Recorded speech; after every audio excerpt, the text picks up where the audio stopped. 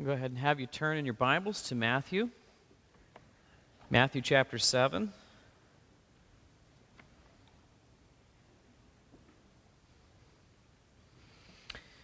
Matthew chapter 7, and we're going to be looking at the third to last paragraph of the Sermon on the Mount. And I'm going to read the verses 15 to 20.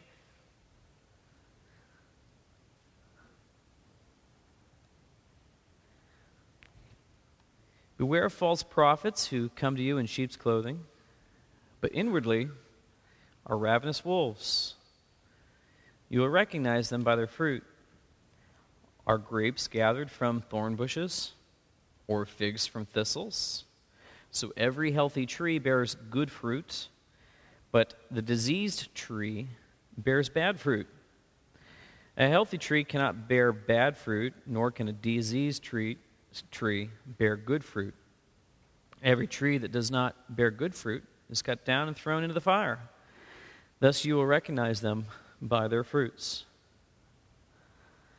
Our Heavenly Father, as we look into this section of your sermon that you preached, that we would see its connection to the whole, but also to the connection to our own lives and hearts. And so, Father, we just thank you for your word, and we ask for grace to understand it. In your name we pray. Amen. Well, during the 20th century, the earliest part of it, around the 1900s, the average American medicine cabinet would be like a poisoner's treasure chest. I mean, in most people's cabinets, they would have access to radioactive radium. They actually had thallium and morphine, and they were in everyday products that you could just purchase, at your local dry goods store.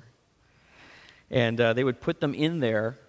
And in fact, in America during that time period, poisoning was like one of the most common forms of killing that was out there. I mean, it was very easy. Like, it was right in your bathroom above in the cabinet. You could just pull it out and sprinkle a little bit into brownies you're going to make for your neighbor. And it was just there. And it wasn't until about 1918 that scientific toxicology began to take root, and it became seen as a very viable, evidence against a person in a courtroom. And after about that time period, maybe the 30s, the 40s, poisonings went from way up here, to just about nothing. It became so hard to poison and get away with it. So someone once said, if you're going to put poison in, the shelf where you have your medicines, you want to watch out and read the label. Definitely want to read the label. And that's true today. I mean, we have underneath of our sinks, we have different things. We want to make sure that they're out of children's harm and whatnot. And it's certainly true in life, but it's even more true, if you will, within the church. We have to know what will hurt us and harm us, and we have to be very careful. We have to be able to recognize those things. We need to clearly mark them, if you will. And that's what Jesus is doing here. He's helping us to try to identify kinds of teaching that are harmful and not helpful. And so he's talking about false prophets in verse 15. Beware of the false prophets. They're like ravenous wolves. And that may seem ungracious, right? Calling them a ravenous wolf. But that's actually a biblical pattern. The scriptures have used that in the Old Testament. Ezekiel 22:27, the prophet said, and he was a true prophet, he said, her princes in the midst of her, referring to Israel, are like wolves, tearing the prey, shredding blood, destroying lives to get dishonest gain. And so there was a kind of a common way of talking about people who would create problems and calling them a ravenous wolf. Well, Acts 20 in the New Testament, verse 29 to 30, Paul, as he was getting ready to leave his people that he had spent time with, he said, I know that after my departure, fierce wolves will come in among you, not sparing the flock. And from among your own selves, there will arise men speaking twisted things to draw away the disciples after them. I think we all realize that in this world there are going to be dangerous people. There are going to be wolves that are wanting to destroy us. That's natural. It's not natural to think that in the safety and the sweetness of a fellowship that we would experience ravenous wolves. That's why Jesus is warning us. He's warning us. And it begs a little bit of a question. Does God actually allow this to happen to his own church? Well, the truth is that he does. He does allow this to test his people, to try to draw them to a greater degree of maturity. And unfortunately, sometimes this sheds out people who may not have genuine faith in the process. But what is a prophet? What is a prophet? We tend to associate prophecy with the foretelling of Scripture, right? The Old Testament prophets, they foretold of Christ. Something that we don't always understand, or maybe we overlook, is that the prophets were also, they were forthtelling. They were declaring truths about what God had already said. They were proclaiming to a disobedient people the true way, to go back to the law and the prophets and to stop wandering away. They were like shepherds and kind of trying to get them back into the right direction. And so they were not just foretelling the future, they were, if you will, forthtelling. They were declaring and implying God's law. And they were speaking about the future, but you know what? The future that they were talking about was to try to give hope and try to give people the confidence that things aren't going to be the way they have always been. In fact, they're going to get better when the Messiah comes. And as they look to the future, it should affect how they live in the present. And sometimes we get so downhearted and we can fall into despair at times because we've got our eyes off of the future and we're into what we just right here. So simply put, a prophet was a proclaimer of God's word, whether it was referring to the future or what God had already said. And that's what a prophet has been historically in the scriptures. But false prophets cannot always be recognized immediately. But they have to give time. You have to evaluate fruit to see whether or not the real nature occurs. And so in this context, try to help us see the context here of what Jesus is saying and how to evaluate them. It's important for us to see that Jesus is saying that as they teach, you're going to notice that they're teaching in a way that's not like my teaching. In other words, they don't have a straight gate. Just the previous paragraph, he says in verse 13, chapter 7, verse 13, he says, "Enter by the narrow gate. For the gate is wide and the way is easy that leads to destruction, and those who enter by it are many. For the gate is narrow and the way is hard that leads to life, and those who find it are few." And so this is an important piece to take into this understanding of what a prophet is and maybe what a false prophet is. Because there won't be a narrow gate to the teaching. It'll be like very broad and very easy. There'll be nothing there to make it difficult, if you will. But I think it's important for us to see that really Jesus is saying, look, I am the only solution here. I am the only solution. There will be those who come along that will say, hey, Jesus is not really the only solution. There are other alternatives that can help you and nurture you and get you where you really would like to be. What about this hard way of repentance? Forget that. They'll be looking for alternatives. But we have to be very careful as we think and we listen and we evaluate. It's really important that we be not led away by error. We have to be careful, though, in the process that sometimes when we listen to people, sometimes we hear people teach, they might have a different style, and we might be getting turned away because of a style and not necessarily the substance of which they're teaching. there's two sides to this issue. You can be led away for the wrong reasons, and you can also be led away. You can be led away because of a distraction. And so we have to make sure that we're listening carefully for the substance and not necessarily the style, which really often false teachers will present a nice, winsome style. And if we're not careful, we'll become enamored with that even. And so we can be disturbed by it and miss the truth as well. But the point of the narrow gate is so important. A false prophet won't bring up disturbing things. In Jeremiah 6, the prophets in Jeremiah's day were saying, look, everything's okay. There's peace. And Jeremiah was saying, no, there's not. We have corrupted ourselves beyond wildest imagination, and Babylon is on our doorstep. But then all of these prophets came in and said, no, don't worry about that. Everything's good. The economy's great. The stocks are up, and it's all good. And if we're not careful, even in our day, we can fall into the same trap.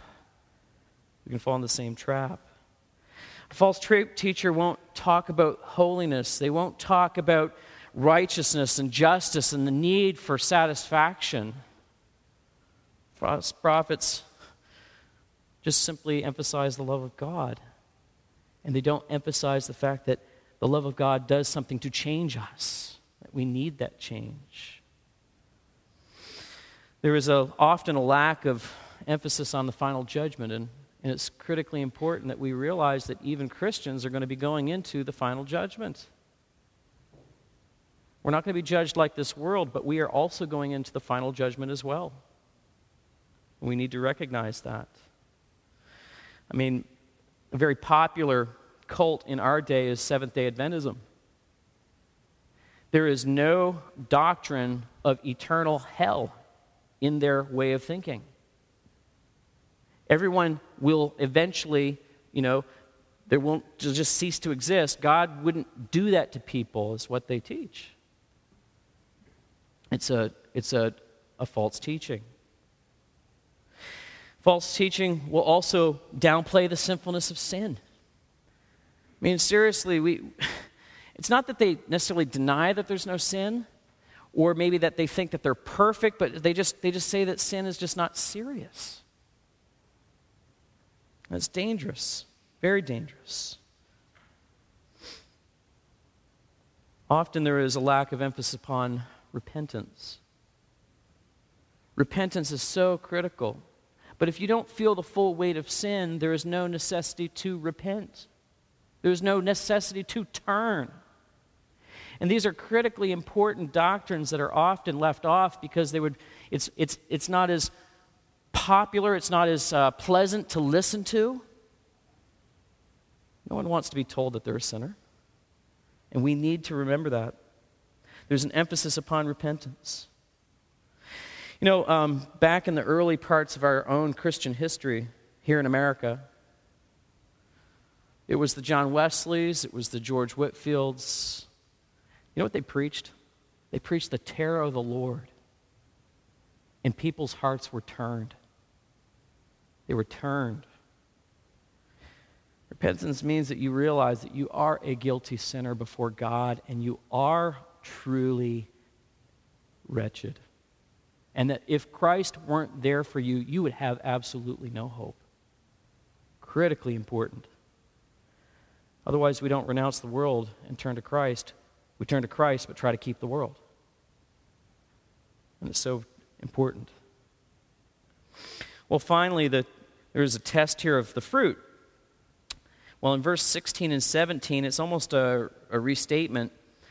He says, you will recognize them by their fruits. And then drop down to verse 20, he repeats himself. He says, thus you will recognize them by their fruits. And what Jesus is talking about there is something to being a Christian that affects the inside of a person that comes to the surface. It has to come out. Like it works from the inside out, just like the nurture of water. The water goes through the root system, and all the nutrients comes up through it, and then the fruit comes out. It's a picture of a deep character change.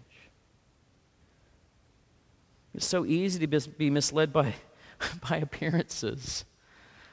I bought a Honda from a guy who looked on the surface really nice. I mean, he had a great story. Like, he needed the money. He couldn't negotiate on his price because he needed the money for his wedding that was coming up. And, I looked at his service records and I trusted that that was okay. And, man, it's so easy to get taken in.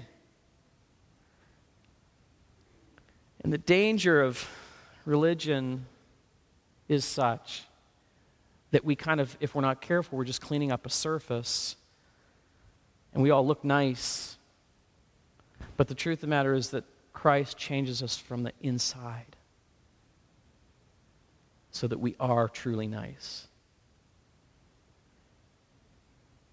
And this whole emphasis on the Sermon on the Mount is the necessity of the new birth, the necessity of being transformed by the power of the Holy Spirit.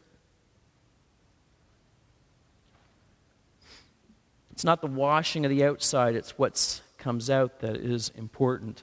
Turn in your Bibles to Matthew chapter 12 for a minute. Matthew chapter 12, verse 33 through 37. Maybe an extended paragraph, but it's like commentary on what Jesus is saying in the Sermon on the Mount. He says, either make the tree good and its fruit good, or make the tree bad and its fruit bad, for the tree is known by its fruit. He's talking about the importance of honesty and integrity and transparency and reality. Be one or the other. In the book of Revelation, it's like, be either cold or hot. Don't be lukewarm. Be like one or the other. And he says the tree is known by its fruit. You brood of vipers, and he's talking to the Pharisees. How can you speak good when you are evil? For out of the abundance of the heart the mouth speaks. The good person out of his good treasure brings forth good, and the evil person out of his evil treasure brings forth evil. I tell you that on the day of judgment, people will give account for every careless word that they speak. For by your words you will be justified, and by your words you will be condemned. Whatever comes out is on record, it's on public display, and it's going to be there at the judgment. And God will make it known.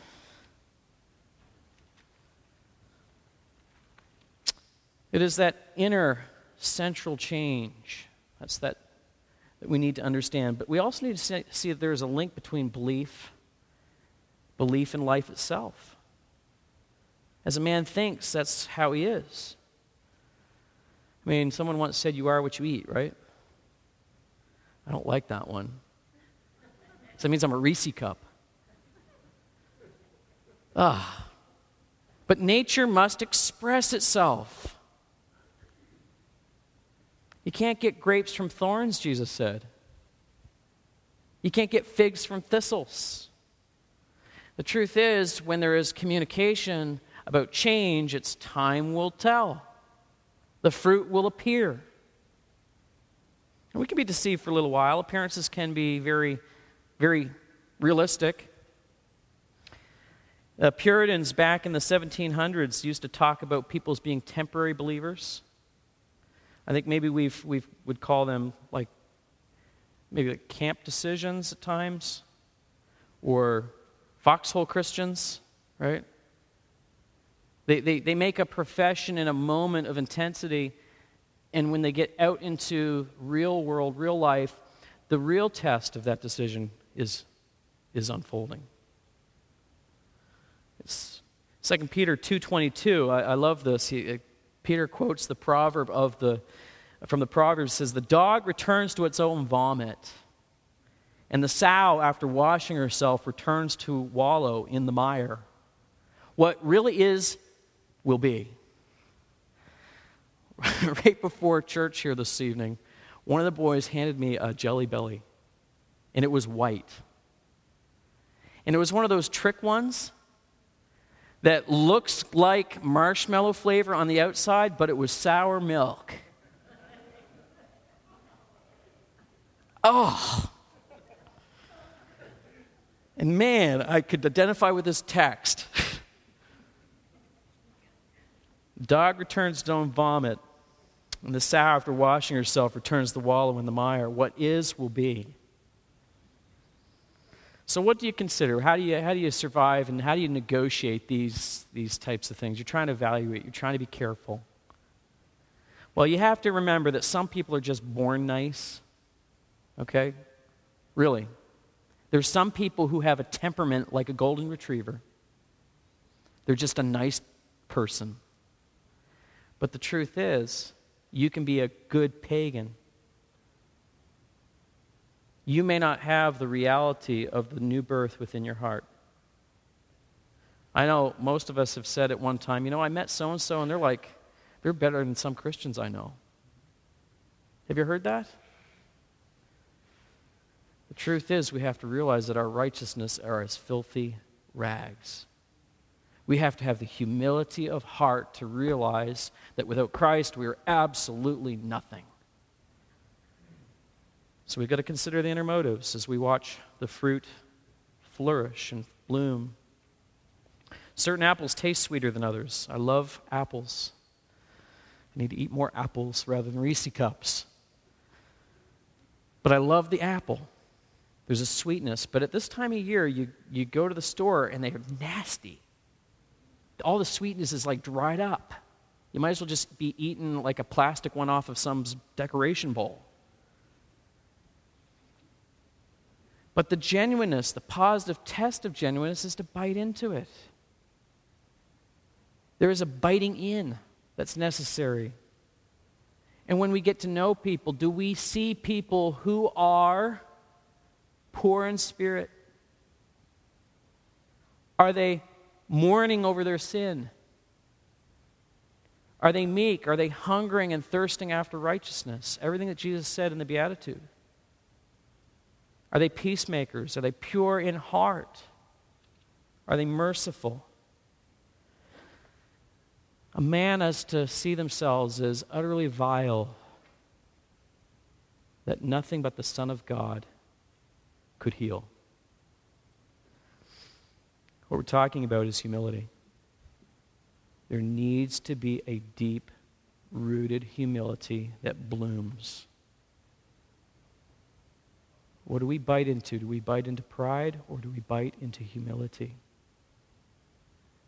This is the character of Christ, who did not think it robbery to be equal with God, but he humbled himself and became a servant.